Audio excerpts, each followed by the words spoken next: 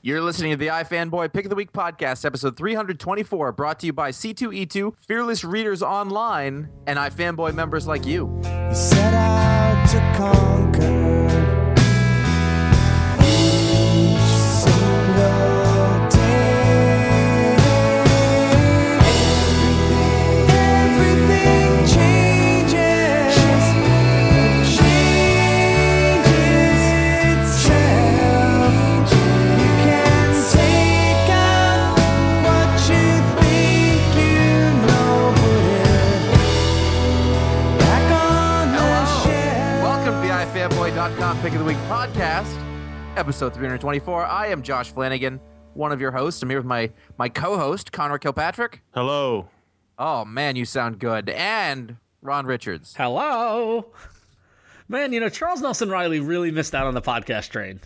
Did he? He did. Yes. We? Or So did Jim J. Bullock. Yes. Man, think about the podcast that would have happened in the 70s. Rip Taylor, Charles Nelson Riley, and Jim J. Bullock doing a podcast about comedy. Been fantastic. Yeah, it'd be great. Anyway, why are we here, Josh? iFanboy.com is our website. Which we do because we like comics. And every week, I'm throwing confetti everywhere. Every week we read a bunch of comic books. Everyone under the age of 35 is like, what the fuck? Exactly. I'd like to point out that you are both under the age of 35. I know, that's and outside. Well, yeah, I only got a couple more months. Go look. I am not. Go look on the Wikipedia for the Charles Nelson Riley. Trust me. No, Hollywood that's Rip Squares Taylor. cats. And Rip Taylor, yes, and Rip Yeah. Taylor. I prefer Charles Nelson Riley though. But Well, yeah, mustache. Every week we read a bunch of comics, have a and one of us mustache. has to pick. He had an ascot, though. yeah, he had an ascot. Yeah, Rip Taylor did. Rip Taylor. Taylor, Rip Taylor has mustache a and the confetti, and This is Riley. how I'm making the mustache alone is giving me. That's why I'm Got it. I giving got you. that preference. Okay. Comics, best ones, pick of the week. Write about it Wednesday night, and then we come here. We talk about it on this show, as well as the other books from the week that we want to talk about, and some other stuff that comes up. Letters, tangents. We're good with tangents. We're great with tangents. Yeah, we should. I mean, honestly, let's just do Voltron. Let's just let's change the name of the site to iTangent. It's a better name. I think that's clear. Certainly less It certainly has less preconceived notions about it. Before we get to the show, a quick reminder, a warning for some of you. Take it very seriously. We're going to be talking about what happens in the books from this week's comics. So if you don't want to be spoiled, if that's not going to work for you, then come back later after you've read it, or forge ahead bravely. Ron, you had to pick this week. Finally, the black guy shows up. Finally, so a year later, last year at WonderCon, Robert Kirkman and Image Comics teased the Black Invincible coming in 2012, and sure enough, here with issue 89, that same teaser image is on the cover, and I got to give Kirkman and Ryan Ottley credit. With this issue, not only is it a fantastic jumping on point for anybody who isn't reading Invincible, which if you're not reading Invincible by now, why aren't you? But not only is it a great jumping on point, it really did a great job to really make to present the idea of someone else taking the mantle in a logical, seamless way that was totally true to what's been going on in the story, and in a way that makes longtime readers really appreciate it. And doing both those things at the same time, that's an accomplishment. Oh yeah, it's like walking and chewing gum. It's not a small thing. Exactly. What must have been nice about this was that when Otley was doing the book, he was like, "Oh, now I got to do the cover. Oh wait, I did it a year ago. Sweet. When he just went bowling." But so that's just the tip of the iceberg and why this is so good. And I felt, as I was writing the review on iFanboy.com, I was kind of thinking, I'm like, oh, here's the yearly Invincible Pick of the Week nod. I was gonna say about once a year, and it's usually you. Yeah, you're just like, I really like this. Well, and that's the thing. I wrote about it in my review a little bit. We talked about it a lot on the podcast. There's a number of books that are just consistently good, and we run out of things to talk about because the conversation is, hey, did you read Invincible? Yeah, it was really good. Yeah, and that's not good. That's not good television, and the viewers don't like that. And I know they're not viewers, but the thing is that it doesn't really. I think we can't keep doing their joke. If we're gonna do a thing, then we can put a spin on it. But at this point, we're just parroting. I'm fine with that. I'm not. I have a higher standard. But anyway, and so it gets hard to talk about these long going books on a month in month out basis because the quality level is so high and it's so consistent, and it almost works against it because then we're not talking about it, and then those of you who are listening don't know about it, and you might not go try it, and it becomes this whole vortex, and the book gets canceled, and then everybody's sad. So and then you get blamed by Christos Gage. Yeah, exactly. Exactly. So, that was unfair. That really was unfair. I mean, what he said. Yeah. No. So focusing in on this issue, basically it picks up after the events that happened in the most recent issues, where the big fight in space and the threat of the Vulturemite virus being dropped on the Earth to kill off the Vulturemites, and last issue, Invincible took the whole virus to his face. And so basically now Mark Invincible is laid up, and he's got Vulturemite technicians looking at him, and they're trying to make sure that he can survive this virus. And all the while, Eve is kind of freaking out because now her boyfriend's sick, and also at the same time, this whole Invincible Incorporated thing that they launched is, people are screaming and all they want is Invincible, and so it's the Spider-Man. They've got bills to pay. Yeah, exactly. And so you get somebody stepping up to the plate. And Miles Morales.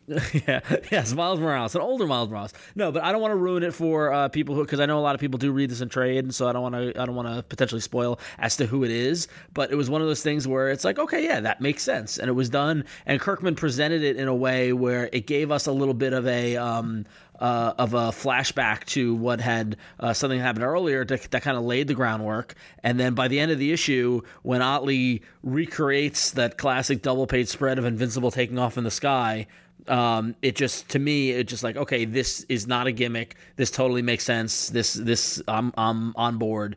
And at the same time, earlier in the issue, what you've got plot developments that really got me going, oh, wow, I'm curious as to see where this is going to go next. And that's really, at the end of the day, like, it's a fun superhero comic book. It's, can be heavy with the drama and heavy with the tension. Then, at the same time, it has a character named Dinosaurus, who is a genius man turned into a dinosaur, and that makes me laugh every time. My absolute favorite panel out of the whole thing was him working with test tubes. Yes, I mean, like, and he with his little like dinosaur claws and like an eyedropper. Yeah, it's just like so. Kirkman and Otley are able to mix in this, like the lighthearted humor with the brutal violence, and we do have a head exploding scene with the patented Otley blood splat and face punching. And it just, as I'm reading this issue, I'm like, man, like, not only, like I said in the review, I feel bad for anybody who likes superhero comics and doesn't read Invincible, because it truly has everything that you're looking for. And I remember back when we started doing the podcast back in the days of 2005, you guys were on the Invincible train and I wasn't. Yeah, and remember, it took a long time before I picked up the trades and saw what you guys were talking about. And now, 89 issues later, 6 years later, it hasn't changed. It hasn't missed a beat. It's ridiculous. It's 89 issues. I know.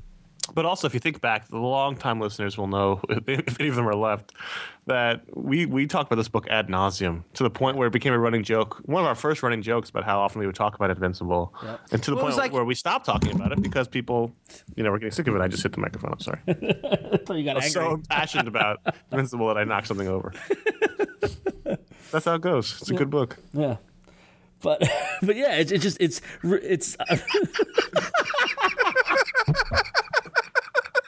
He just gave up. It's a good book. What do you want from me? I wrote 1,000 words. I cannot be then expected to go talk about it for 10 minutes. But so yeah, it's a good book. And again, like, we can't praise Ryan Otley enough. I mean, like, this dude is, like, I mean, he's great. I mean, and especially like that. Like I said, there's a 2-page spread in here. There's a full page of Dinosaurus and Alan the alien fighting. Like, they're just so, like, amazing pieces of art to look at. And, like, I find myself reading the book and just lingering on each page, kind of taking in every detail and every little subtle touch. I think it's really funny that I feel like Kirkman is completely aware that he's just going to put some fights in for no reason. Yep. The Alan and Dinosaurus fight was like, I don't know why we're doing this. Anyway, Well, no, it was just like, let's let them what fight was- for a page. What was great is that they didn't even show the fight. They just showed like the destruction, and then them both holding, and then they're like, "Wait a minute, why are we doing this?" Like, Yeah. It's a slight flipping around of the convention. yeah, Which is what they do with this. I mean, it's basically, this is, you know, a modern day version of the Spider-Man story mixed with the Superman story. It's just young kid, superhero, you know, all the drama that goes up around him, and it's every level of comic book drama, superhero comic book drama. There's like the sort of low level, like, oh, somebody has to fulfill this contract on the one hand, and then the other hand, there's the massive galactic threat level happening at the same time. The awkwardness in the room where the Viltrumites are with all the superheroes, and then the fact like he could kill them all if he wanted to right away. It's like all of those things mixed in all the time, and he spent such a long time laying the groundwork for that. That it doesn't get old for some reason. He's got this ability. And when I say he, I mean Kirkman, and obviously Otley along with him. They have this ability to just keep juggling these balls in the same way that they do with The Walking Dead. I mean, it's every bit as sort of compelling in an ongoing way. yeah. You know what's interesting is I think maybe, and I'm reading this in trade, so I'm probably a few months behind, but I don't think it's probably changed that much. I think maybe right now I'm enjoying Invincible more than Walking Dead. Really. Yeah, I think there's a lot more elements at play than in Invincible. I could see that. So that you've got a lot more interesting things happening, and you've got multiple. All these, I mean, that's not a slag on The Walking Dead. I enjoy The Walking Dead. I'm just saying there's a lot of different things that can go on in an issue of Invincible as opposed to Walking Dead. Yeah. Well, listen. Let's just get it out. We know you don't like The Walking Dead. We've been talking about this for a while. Mostly, this is about color. You hate It's comics true. that don't have color. I thought you were going into some other really dangerous direction. Yeah, I know. I really, yeah. Whoa, Whoa. whoa. No, but Not a it joke, was sir. interesting because I talked to Kirkman last weekend at the Image Expo, and if you didn't watch the video, go check out the video interview. And we talked a lot about how he really is planning out these comics for years to come. And it was funny because somebody actually, a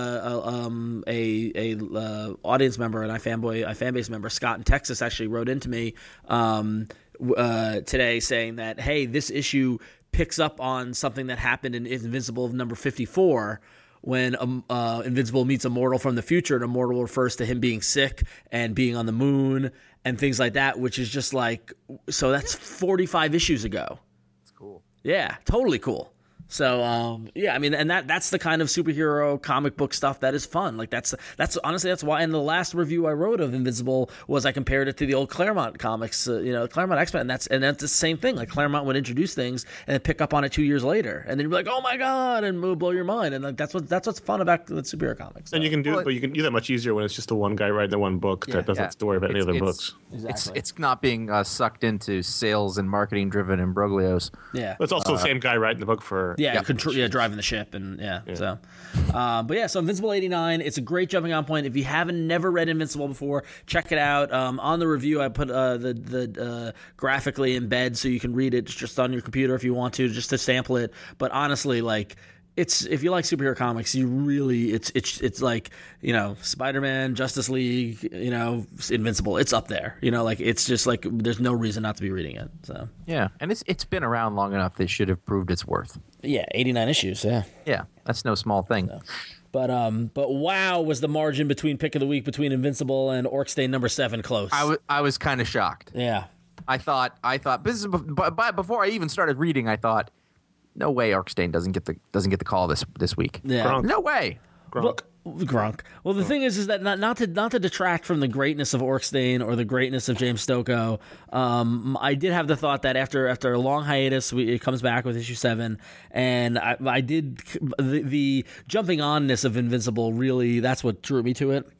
Whereas if somebody just randomly picked up Orkstein, I'm not quite sure they would know what they're getting into. I don't know what I was reading. I didn't care. I was Did you read the first 6 right. issues? Yeah. I read your trade, and I enjoyed it. But it'd been a while, and I can't imagine if I'd read the issues. Yeah. But I was like, all right. It's not that much to follow. Right. I mean, really, there's a dude with one eye. There's a lady with the furry thing on her back. They fight orcs. It doesn't matter because every page was a marvel. Yep. Not Stokoe Marvel. is amazing. Yeah. I mean, I get why this takes a long time. Yeah. I'm cool with that. And so if he's got if he's got to do 6 issues, and then and they all come out relatively close, and then you wait a long time, and then you get another batch of them, I'm cool with that. That totally works. In the same way, like, I really liked it. It was wonderful to look at, and he's got a tone and a voice that isn't in other comics. Although it does feel to me, it feels like it's some comic that that was lost in the 70s and is just resurfaced now. Yeah, I had that exact same feeling, that it feels very counterculture 70s kind of approach to it. Josh, do you read Prophet? I read the first one. I thought it was fun. They feel very similar. Yeah. Yeah, no, I go with that too. I think that's definitely true. Yeah. In that Which is way. a good thing. I think Well, it's Stocco and Brandon Graham. Like, if you've seen some of their earlier creator-owned work, it's very similar. Yes. Yeah. Yep. Even graphically, even visually, even though Graham's not drawing Prophet.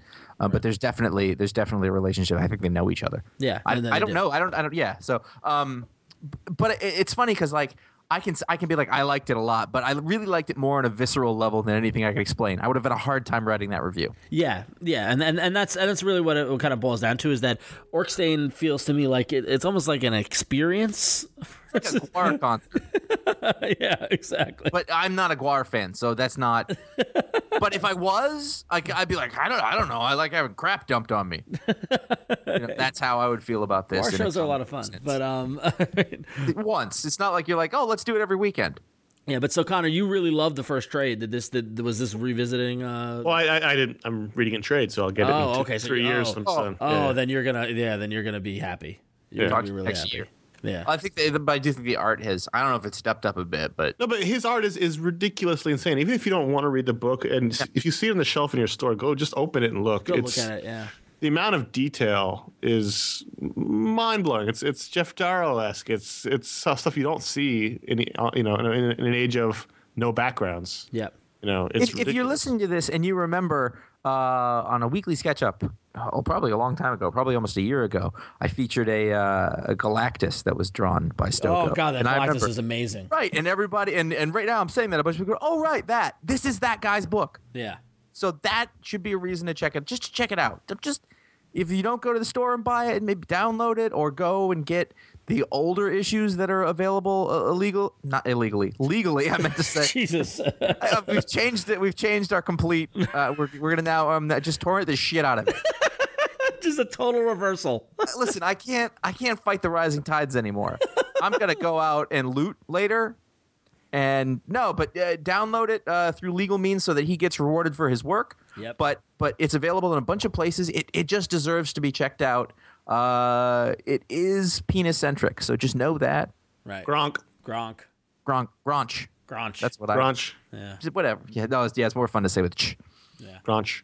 But it's a marvel. I mean, it is batshit crazy, and it's weird, but it's awesome and like engaging and like pulls you in, and it's like totally like a trippy trip to somewhere like another land. Oh, it's amazing. Someone listening right now has no idea what the fuck this book is about. I know exactly. It's about orcs. It's about orc and their society and their different tribes and power plays within the orc ruling class. But it doesn't. It's not that boring. It's a lot of fighting and it's sort of.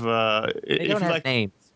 No, I did a book of the month on the first trade. If you want to go back and read for a more sort of cogent analysis of what it is, but it's really an experiential sort of Lord of the Rings-esque, but no humans story. Mm-hmm. And it's awesome. I'll give you that. So 16. Ron, why was Power Pack in FF number 16? Well, because they had the car, they had the van. I guess that's why. That's pretty much it. They just needed a ride. That's about it. Well, Power Pack. There's been a back in the '80s. There was a connection between Power Pack and Franklin and Artie and Leach and all them, like those kids. So it's not totally out of the ordinary for Power Pack. He was a member, wasn't he? Yeah. So but hey, Nick Dragotta, he could stay on this book. Babio his time is over. I enjoyed him, but he was very controversial. They even addressed it in the letters column in this issue, and so they brought on Nick Dragotta, who we loved in that one. I really liked Babio. I like Babio a lot, but Dragotta's great. So it looked wonderful. Yeah. That was also. I mean, I think the the way that Hickman handles this book is a nice book complement to the other book, to the Fantastic Four book, but you don't need it. Yeah. And in this issue, it ends in the same spot that the other book did, but Which I like. Whenever that happens, I like. I like when it's the same dialogue. I like all that sort of stuff. And really, I mean, it's the two books are being true to what they said it would be, and that these are following the kid. This book follows the kids, and the other book is following the adults. And so we while we read last week what's going on in Fantastic Four, we're seeing now this week what the kids were doing and how they all converged to the point of what happened in the events of last Fantastic Four. So. Yeah, I mean, I like it. There's always a little something with that makes me smile whenever these kids are on the page. this book's a little funnier than the other book. Yeah, because the kids are funny. Yeah.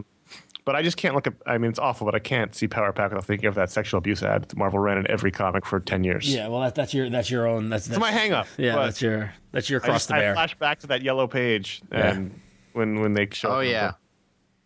But, I remember that. Yep. See, you can't forget it because it was in every book for 10 I years. just see rainbows, just constant rainbows. That's Power Pack rainbows. I don't know. Yeah. Well, anyway, but yeah, it was all right. So, but I was glad to see Nick Girota. I hope he sticks around for a while. He's apparently the new regular artist in this book for, I guess, the rest of Hickman's tenure. I don't know. That's a Who good knows? choice. You can't even go that far ahead anymore in comics. But Josh, was your pick of the week Orc Stain or was it Scalped 56? It was Scalp 56. It was gonna be Orc Stain, and then I saved Scalp for last, as is my wont. And then I was very happy after. They During. jumped ahead. How Love many? it. 8 months? 9 months? 8 months. Basically, at the end of the last issue, the guy said the Bad thing Horse. to the other. Yeah, well, I was trying not to. Wait, look, we gave a spoiler warning. It's true, but this is a trade book for a lot of people. So It is, but all right, fine. But there was the big reveal happened, and we jumped 8 months ahead. Which, on the one hand, I was looking forward to the next page, but on the other hand, it was kind of a brilliant way to get past a lot of that stuff and jump to the future. See Bad Horse with hair, which was weird. I like that. I don't remember the agent's name. It took me a second to realize who I was looking at. It was just one page. He's on a drunken holiday still. The FBI agent who is in charge of Bad Horse. Nix. He's got whores everywhere, and he's just living in the hotel room. There's no reason He's for that in page to Retro's be there. hotel room, I think. Is that where he is? See, they weren't clear about that. Maybe Those doesn't matter. He's very happy. Is my point. And you see that a lot has happened to Bad Horse. For example, he has grown hair, and he's got a new relationship that he's in, which is quite shocking.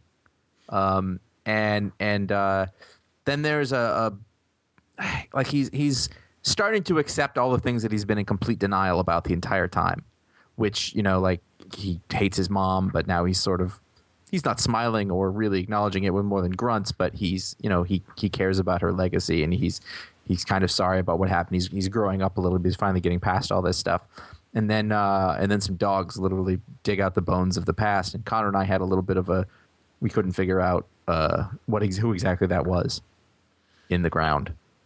You know what? I think you might be right now that I look at it again. Well, okay. It's either Catcher or it's Diesel. It's Diesel. And the Probably reason, Diesel. maybe I'm wondering if they're being vague from on American purpose. Gladiators. Yes. Yes. Okay, all right, that makes more sense. Yeah. No. Oh. Right. Because basically, Red Crow. You're right. Red Crow's in jail, and basically he's got a bunch of dirt on Dash, which none of us thought of the whole time. Oh yeah, Dash has been going around killing people and screwing things up the whole time, and for some reason he's got his honor. He won't give him up. He won't say what it is, but looks like this stuff is literally going to come to the surface. What's great about this is that it's the final arc. There's 5 more issues, or after this 4, and I don't know what's going to happen. I have no idea. I would have thought the story would have ended with the final confrontation with Red Crow and Dash, and it might still, but it's going to happen in a way that I wasn't expecting it. Mm-hmm. To jump forward in the future like that and have everyone's life be different from where you last saw them was kind of brilliant, because now there's really no way to know what's going to happen. What I think is really impressive is that it's a really well constructed issue from a structure standpoint, just in the issue. Yeah. And then it fits into the larger structure, which obviously we've been saying all along is really excellent. And they were tweeting today. Jock was like, just finished the last cover, and Jason Aaron was like, and that's the last part of Scalp that needs to come in. And I was like, oh, It's so sad. I mean, it's good. I'm glad it has an ending. I'm down with endings, but All good things. yeah, no, it's fine. But I had a moment of oh, that's okay. So I don't know. I've been able to say for years now, this is my favorite book on the stands. This is the best book being published monthly. Not for long. Not for Yeah, long. now I'm going to start flip-flopping around for it's nothing like it. Yeah. Maybe you could read Star Trek from IDW. Ron, are you still reading Star Trek? No. Okay. Well, did you read the first issue, or was it just me? It was just you. Okay. Star Trek is happening. He was in resigned. Okay. in the new universe, the new J.J. Abrams world. The cast is the movie characters. Chris Pinekirk. Chris Pinekirk, and it's actually a really fun little book. Each arc is 2 issues long, and it really feels like it's in the vein of the old TV show where they go on a mission, something happens, they fight an alien, they fight something else happens, or like in this particular issue with the second part of the story where they run into Kirk's older brother on a planet where everyone's being mind controlled by this alien presence, which is kind of Borg-esque. It's just little fun vignette stories each every other issue, and they really nail the voices and the characters, and the art is a little on the nose in terms of photo referencing because they're trying to do the actors, but it really feels. Josh, you remember those Star Trek Infestation books and how much fun those were? Yeah. It's kind of in that vein. I think it's the same writing team, and they really sort of get Star Trek and what it really does feel like that old show. Although the way they draw these characters make them look really young, so when they're all running around in charge of the ship and everything, you really wonder why they allow all these like kids to take over the ship. But other than that, They seemed like it in the movie, really. Other than Chris Pine, I mean, they were young. Yeah. Has the Gorn made an appearance yet? not yet. I hope so. Neither has the Green Girl, but Oh, well. we hold that hope. Yeah, what can you do? She was Scarlet in the G.I. Joe movie. Yes. Yeah, I know they're fun. that. If you like that movie, they're cool. You don't have to really commit yourself to 2-issue arcs. They're not really, it's not really one big story. It's just sort of different tales of them in the ship. Now, I can't be sure about this, but I'm almost positive that somebody from Star Trek will be at C2E2. I don't know. I don't know if you can. They're shooting the movie right now. They wouldn't be at C2. Yeah, I don't think. No.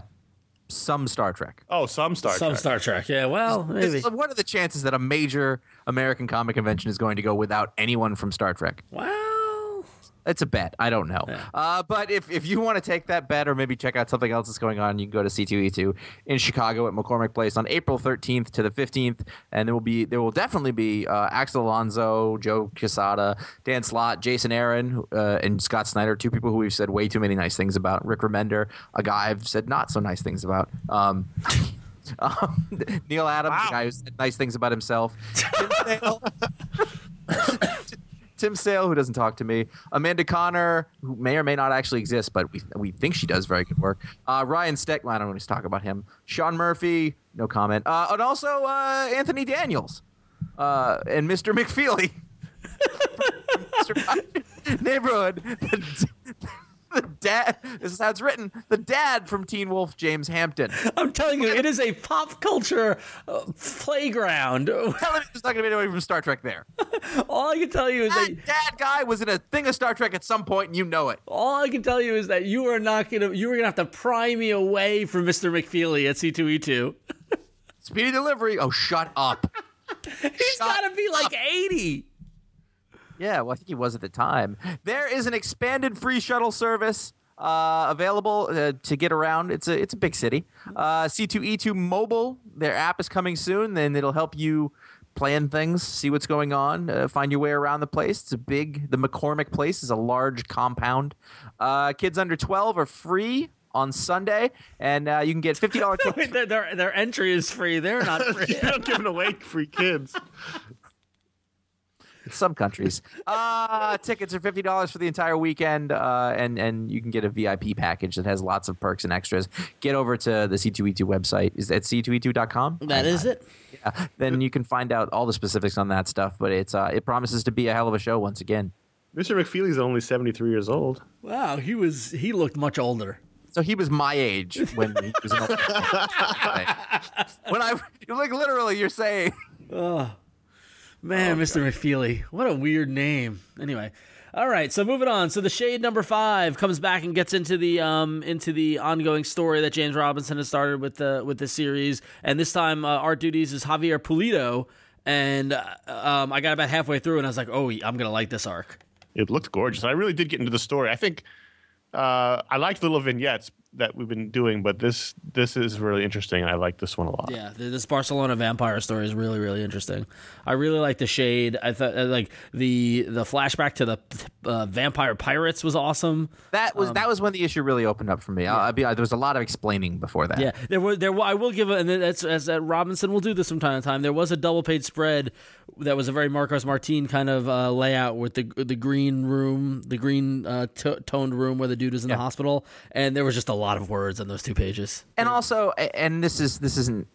It was a little hard to know which way you were supposed to go. Yes, yeah. I thought there were a couple of little storytelling problems with this that were. I enjoyed the issue, but on the first, after the second and third pages, when you turn it, it's basically a 2-page kind of spread, and it's a little hard to tell where you're supposed to go. Yep. You're supposed to go, I guess, to the far right of the second page to read the next word balloon and then back over. But your eye automatically goes to that middle level where those letters are. So that's someone should have caught that. That was challenging. Yeah. So that's some technical stuff. Justice League number 6. It's over. Yes, it is. In a larger sense for me. That's what I'm saying. Are you done? Are you dropping? I finished I was like, I'm going to read this and go. I'll give it one more time. And we talked before. I don't get Jim Lee. Yeah. And maybe this isn't him at his best, but I just didn't like this. You mean Jim Lee and Scott Williams and Sandra Hope and Bott and Mark Irwin, you mean? Well, that's what I'm saying. Yeah. I mean, if this is what you're going to get, it's fine. But there was, I don't know, just like 2 big 2-page splashes, and I was like, nothing's happening. My problem was less about the art and just like I mean I get that they beat Darkseid and stuff like that, but I felt the story fell short. Oh, and it's all related to that. If the story like the dialogue's kind of fun and it's crackling and I kind of like the tone of it and that's kind of cool, but it just like I don't know, this just started. Yeah. And however many issues ago, this whole Darkseid thing, and I don't know why we're doing it. I don't know what the point is, what the stakes are, other than to get these guys all together, which is kind of fun. Yeah. The stuff where like I could watch. I'd rather almost watch these guys just hang out and work out. Things on the Super 7. Like those are all little fun things, but I don't know. Connor, what do you think? I think I think it's kind of. Even though they're not saying it, I think it's supposed to be more of an all ages book than they imply. Yeah. It's certainly written as the introductory book to these characters. I think it's a fun, fast paced book. I don't think it's for everyone. The tone is certainly unique, but I also think they're trying to get to a point. And if you trust what John said in our interview with him this week, that it's all building up to the next arc, which is to it brings them together here and then it tears them apart in the next arc. After we learn where they've been the past 5 years. I don't know. Do you feel like that maybe we could have accomplished if they're really doing it as an all ages book, and I think that's a fine thing. Wouldn't it have made more sense to do a series of one and done adventures or 2-issue arcs or something like that, just to really get to know them and move around a little bit? We've been standing in this rubble for ages. Yeah, I still don't understand why Batman took his cowl off. No. Yeah, no, and I just felt as if there was a lot of I don't know. It lacked the crackling energy that I was hoping for, and maybe it's because I'm old and jaded or whatever. It had a lot of crackling energy. It didn't have backgrounds. Yeah. So it's so awful. The inkers definitely hurt. Yeah, all the different inkers. So the style changed wildly. There's the panel where I don't know if it's a whole page or a panel where Wonder Woman cuts him with her sword. Yeah. And the angle of the sword is bent. It's off. Yeah. And like that just looks bad. Like that doesn't look good. Yeah, there were a lot of problems. But it's a lot of problems. And that just sort of red glow. I was just sick of looking at it. Because it's been like 5-6 months real time. Yeah. Of this same scene. Right. Yeah. I'm sorry, it's very hard on. I did like the banter. I like the dialogue. Like I want to hang out with like this Hal Jordan and Flash being awkward for a while. I can totally do that, but feels like this different approach might be necessary. I've gone on too long. You have. You really have. And I'm kind of dreading the next book, to be honest with you. Yeah, I think I've ruined Spaceman number 4 for me. Yeah. I started reading all the dialogue as Jar Jar. and he did it to me, and it drove me crazy because I like Spaceman. Brian Azzarello, Eduardo Risso, giving me some great science fiction. I've really got immersed into the world that they're in and understanding it, and understanding what's going on. And then Josh comes along, and I don't bring your ideas any better mine. God damn it, He's thinking you don't know what's going on. That's not Jar Jar. that's Boss No, that's Nass. Boss Nass. Well, it's largely Gungan. So you're reading the Spaceman as Gungans. Oh yeah. This is all of the little because I had to work really hard to sort of like the dialogue. It makes sense. It totally is an understandable language, and I get it. But then it clicked in my head. I was like, oh, they sound like Jar Jar now. Shit, Yep. This book is ruined. And as a result, I have no idea what happened in the book. Because in my head, I was just like, ain't no first or Seckworth. I don't know. Oh, you son of a bitch. Listen, I'm thinking. Sorry. Oh, God. Anyway. This again. I really quick want to check in on Unwritten 34.5. I hate saying that. The last 0.5 issue, and all the 0.5 issues are sort of side tales, origins. And this was the origin of Wilson Taylor, the author of the book that's in this, basically, and how he comes to discover his power. Just another great issue that took place during World War I, dealing with sort of the gas warfare and things like that. But Gary Erskine came on to do art for this, and Lee Lowridge did colors, which he has for most of them, and it just looked wonderful. This was a wonderful looking book, and most of all, I just thought the artist and the colorist really presented something that was really, really nice looking. Cool. So really good again, basically. So when Voltron #1 came out from Dynamite, it started me off on a Voltron kick. I'll be honest with you. You don't want to go on a Voltron kick. And I've been watching the old Voltron cartoons on Netflix, and let me just tell you, I love them. Do they have the whole series? Yep, I love them. I love them as much as I did in 1987 when I first saw them, and they're fucking great, and they're genius. Has Sven come back yet? I'm sorry? Has Sven come back yet? No, he hasn't been. I'm way early. They just got the Lions. They just formed Voltron for the first time. But in issue 3. Well, no. But so now here we are, 3 months later, ostensibly 3 months later, and issue number 3 from Dynamite comes out. And as I'm reading it after watching the cartoons, I'm just like, man, this is not how you do a Voltron comic. Just get to the fucking lions. Yeah, it's a problem in that we talked about issue 1 with the dual storyline, or not even a dual storyline at the time. It was just. The main story was that the Voltron had been lost, so the Voltron team was scrambling, and then the backup was the tale of the past and how the Voltrons came to be. Yep. And now that past storyline is sort of taken center stage, and that's actually to me the more interesting story. Whereas whenever it cuts to the present, quote unquote, and the Voltron team trying to get to the Voltron rope to the Lions, I just kind of get bored. Yeah, and that's a common mistake I think comics creators and stuff like that do, especially with licensed stuff, where they come with an idea and the delayed gratification stuff like that. But I'm telling you, I'm hanging by a thread here. I'm so pro Voltron. I saw the cover on the rack at the store and I got so excited. I love those goddamn lions. And I'm reading this and just there's so much talking. Just like two people in a room talking. You have a giant robot with a giant sword, and the robot's made up of lions. Just do that. Use it. Yeah, exactly. So have him cut shit up with his giant sword. With his laser sword. Come on. Interlocks up. The Dynatherm's connected. Where does that sword come from? Because it looks like it's solid. He puts his hands together and pulls them apart, and there's the sword. There's the sword. That's all you need. That's all you need to know. Yep. This is not going to be one of those situations where I could be like, explain it to me, because you'd be like, shut the fuck up, nerd. And I did tweet it earlier, but I was on the treadmill at the gym watching it, and when that music kicks in, I'm just like, wow, this is it's. I have no idea what that song is. I can't even picture it. So.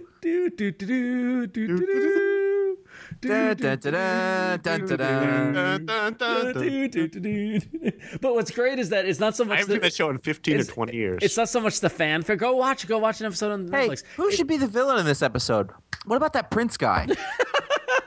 That's a good one. Okay, let's talk about the next episode. Who should be the villain in this one? It's not even so much the fanfare, but it's the 80s when the music goes quiet, goes doon, doon, doon, doon. Like, it's just like, it's fucking great music. That was a great cartoon. Because it was episodic, and as a kid, you ran home to get the next chapter because it was one big like epic story. I remember running to school to watch Voltron. Fantastic. So excited for it. Good. Seriously, Connor, go back and watch it on Netflix. It's as good as it was when we were kids. I'm already going through Netflix right now. It totally holds up. Speaking of cartoons, Batman Beyond Unlimited #1 came out, and this is the print version of the digital comic that DC's putting out. They're experimenting with formats, and I give them the credit of putting out these stories as small chapters weekly on their app and then collecting them as in paper books. I think it's a nice experiment. I think it's good that companies are trying different things.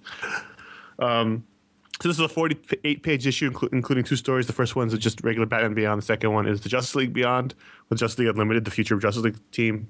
The first arc is drawn by Norm Brayfogle, the second one by Dustin Nguyen. And if you're going to bring back 90s creators, might as well bring back good ones like Brayfogle. So it's good to see he's getting some work. And it looks great. It's a fun story. I was never a big fan of the cartoon, but if you were, you'd probably love it. And I think it's a lot of fun just to see these sort of alternate versions of the character, the future version of the characters, and it's a good time. I saw the ad for this, and I'm like, oh, that's a book for Connor. It's fun. I mean, I actually didn't watch the cartoon, so I'm not like a big Batman. No, but I saw Brayfogle. And so, yeah. Brayfogle's like your Hawkeye. What's cool? Yeah, exactly. What's cool is that he draws old Bruce in the story, but he draws him to look like the Bruce he used to draw before. So it's it sort of makes he hasn't lost his touch. Awesome. It's nice. Cool. So it's nice. It's a nice. So those are the books that we thought were worth discussing. But so many more other comics came out this week. You can go to ifanboy.com/comics and you can see the whole list of comics that ship every week. And then you can go make your pull list and come back and rate and review and then identify what is your pick of the week. And the top 5 picks of the week across the iFanboy community are thus. Number 5, The Shade number 5, coming in at 10.4% of the pick of the week's dispersions at the time of recording. Is that a word? Nope. Number 4, Scalp number 56 gets 13.1% of the pick of the weeks. Number 3, my pick of the week, Invincible number 89 gets 16.2%. Coming in at a surprising number 2, Orcstain number 7 with 22% of the pick of the weeks, which is awesome. And then finally, number 1, a little less awesome, Justice League number 6, 24.3% of you made it your pick of the week. I don't know why. You know what, the kids are enjoying their Justice League, and I there's something good about it. But you want the kids to be enjoying their Justice League. But as I said when looking at the Dirty Magazine, that's a nice spread. Nice. It's all out there. All right, reviews.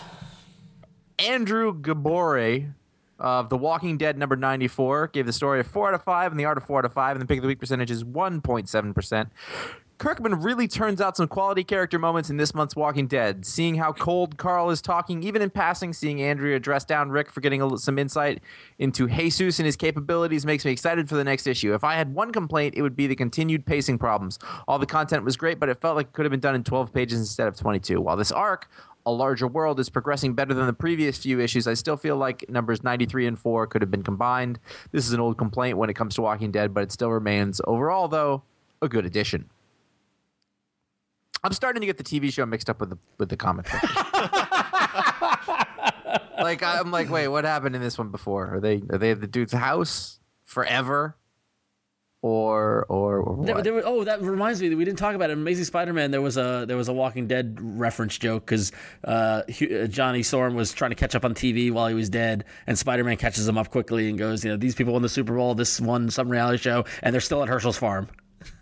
I thought that was funny. Oh, look, Shannon and Rick are arguing.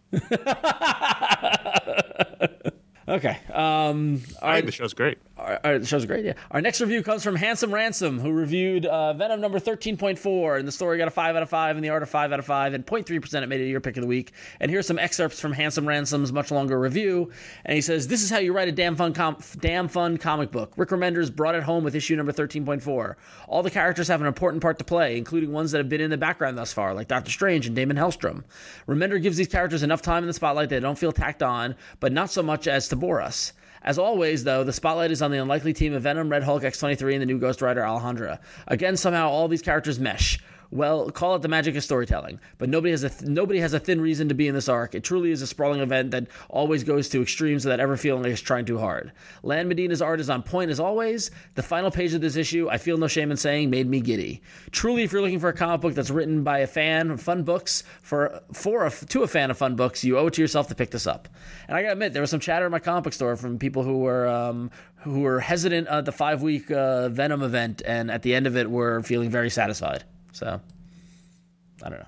Did you guys read it? You're big Venom fans. Yeah, I read it. Yeah, it was great. The ending, that last page was awesome. How were the middle bits? The middle bits were a little long in the tooth. I'll be honest. That's the first issue was great, and then I saw all those. If he'd written all of them, I totally would have bought it. I wouldn't have complained. Yeah, the middle 2 issues, it was a little rough, and Rob Williams has a slightly different voice, and you picked up on it. Jeff Parker and Remender, there wasn't real much difference in voice, and maybe it's a British thing or not, but hey, so. What was the final page?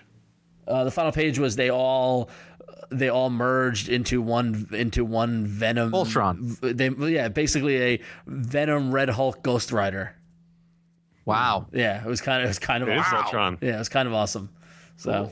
Anyway, cool. So go to ifanboy.com/comics where you can see all the books that came out this week and do your pull list and do your ratings and reviews and all that sort of things.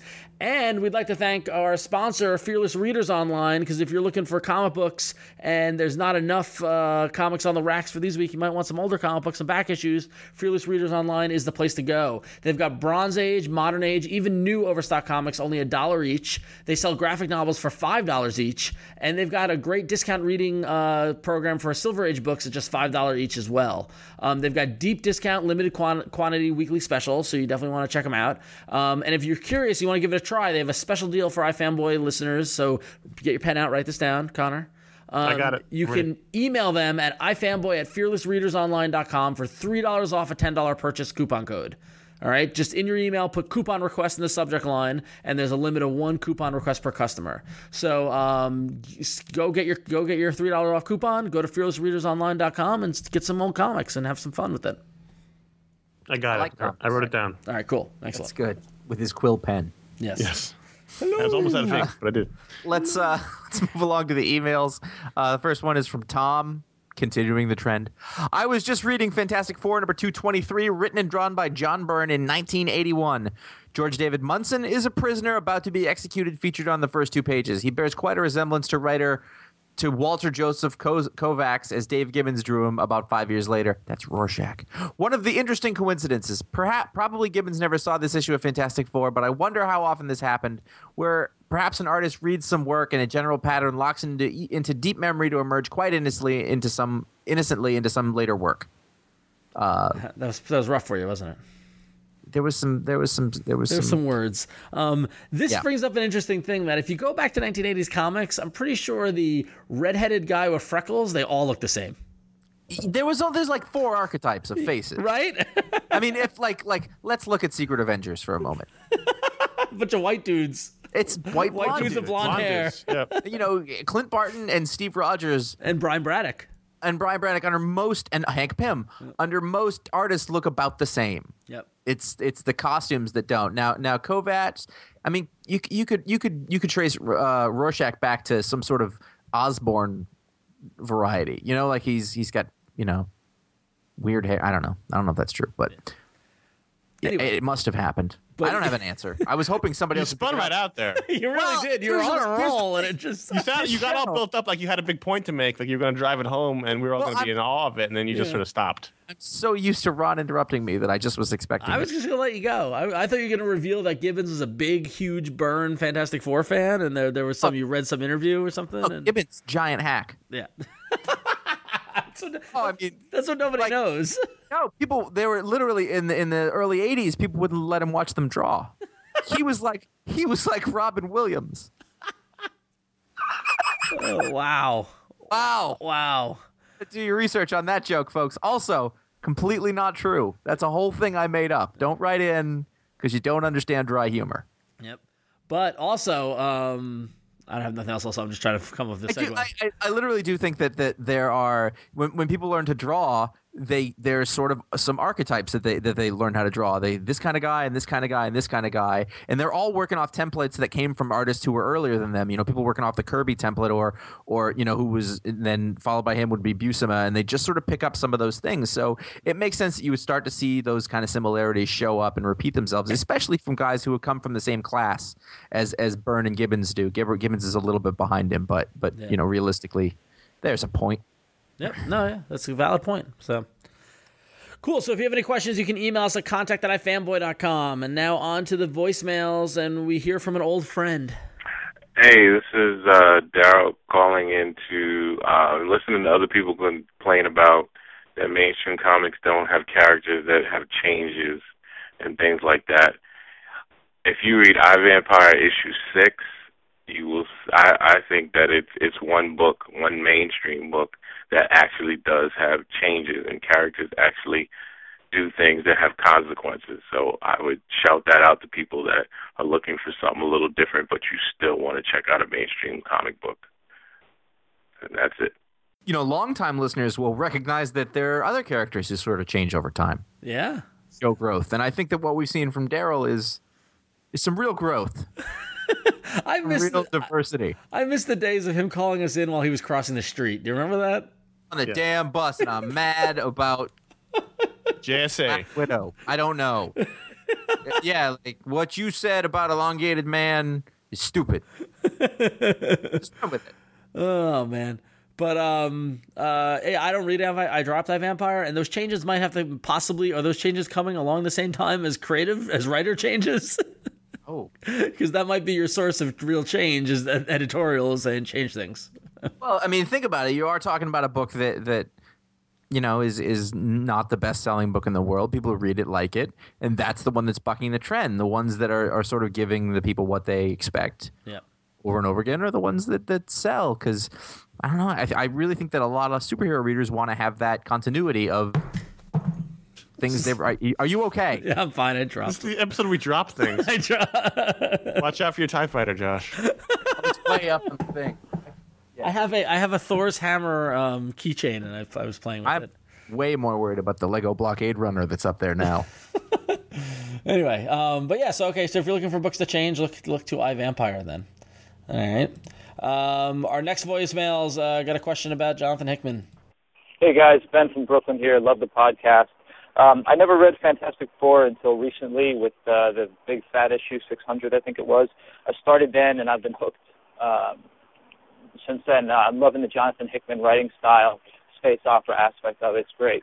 So I'm wondering, since I just started with 600, which old trades would you recommend if I'm digging on the Hickman Fantastic Four stuff? I know they've released a lot of his work in trade. Thank you. Well, the good news is if you like Fantastic Four by Hickman, Marvel's always been very good about collecting stuff pretty rapidly. Yeah. So there's 4 volumes out. And Hickman's been writing the book for 2.5 years, so there's lots of books, prior to 600. They've got trade releases up until, I believe, 588. Yeah. So there's 4 volumes out right now. Plus there's 2 volumes of FF. Yeah. So and there's more coming out the next couple of weeks. So there's lots of trades. Fantastic Four by Hickman, Volume 1, Volume 2, Volume 3, Volume 4 will take you to all the stuff you haven't read yet. And then if you're digging on Hickman himself, his wife might have a problem with that. No, if you like his work, you want to stay in the Marvel area, you could check out the first Shield one, which is a little more out there than Fantastic Four. Or you might want to check out what he did with Ultimate Thor, Ultimate Hawkeye, and then also the Ultimates, his first volume of the Ultimates, and those are all related. Yeah, exactly. Well, the Shield one for sure is tied in a little bit to the Fantastic Four. Yep. Not hugely, all the Ultimate books sort of go together, though. Ultimate Hawkeye was written in mind with that it was going to play in. So, and then if you like Hickman, if you really want to go dive into Hickman, you got to go check out his Image Comics stuff. Mainly his first book, The Nightly News, which is still probably one of his best creator-owned works. It's one of his best works, is what I'm saying. One of his best works, yes. As well, or the recently released Red Wing trade paperback. And there's a bunch of new stuff coming from Image as well. Keep an eye out for like Manhattan Projects and Secret and cool stuff like that. So that's some deep Hickman. Deep Hickman. So. Deep Hickman. If you want to call in and leave your own voicemail, it's 888-FANBOYS, which is 326-2697 with any of your questions. Make sure you keep it kind of brief so we can play it on the show and say your name. Tell us who you are. Good questions. Let's wrap it up, kids. All right, so if you want to get the scoop on what comic book you absolutely shouldn't miss at the comic book store, listen to iFanboy Don't Miss. Comes out usually every Monday. You can get it on iFanboy.com as well as on iTunes. This week, I'm talking to writer Joe Keating about Hell Yeah #1. Hell Yeah! Which is the big #1 release from Image Comics this week. Did you see the ash cans he was selling at Image Expo are on eBay now for like $50 each? It's just Joe. No, I don't know. It's other people. I saw people buying them. It was crazy. So definitely check out Hell Yeah #1. Listen to us talk about it on iFanboy Don't Miss. Cool. You can also listen to the Make Comics podcast that comes out on Wednesday morning. If you have any inkling about the art of making comics, the process, even if you don't want to do it yourself, but if you do, I talk with Andy Schmidt, former editor from Marvel and IDW, and he runs the Comics Experience School for Comics. I don't know if he calls it that, but he should, because it sounds like the X-Men. And we talk about, we'll pick out something about the craft of making comics, writing, drawing, what have you. This last week we talked about what should be in your portfolio as an artist and what sort of things you should look out for. It was really interesting. Did you mention art? Yeah, it was a paper. Okay. Actual work to show. Ink. Sequential pages. Portfolio. Yeah, things like that. It's a But nice you can check portfolio. that out. We have lots more coming up. They seem to be getting longer, which probably is good for you. Producer discipline, Josh. Yeah, I know. He talks and talks, that guy, because he knows a lot of things. So that's pretty cool. Justice League Doom is the 13th release from the DC Universe animated original film series, and we talked about it on a special edition podcast, which you can find behind this one on the feed or on ifanboy.com. It was me and Paul Montgomery and Chris Niesman from Round Comics and Ryan Haupt. We got together and talked about the latest film, which is what we do when they come out. So that was fun. Go check it out. Plus, we talked about Dwayne McDuffie a lot. It was a longer show because we talked about that for a while, but. And you can go to ifanboy.com. You can read Ron's Pick of the Week review and all the other comic book discussion that we've had going on there and the fun bits and bobs and everything. You can go to ifanboy.com/about to see everything about us, places on the social network, and all those kind of links. And you can follow us at twitter.com/ifanboy and facebook.com/ifanboy and about that video.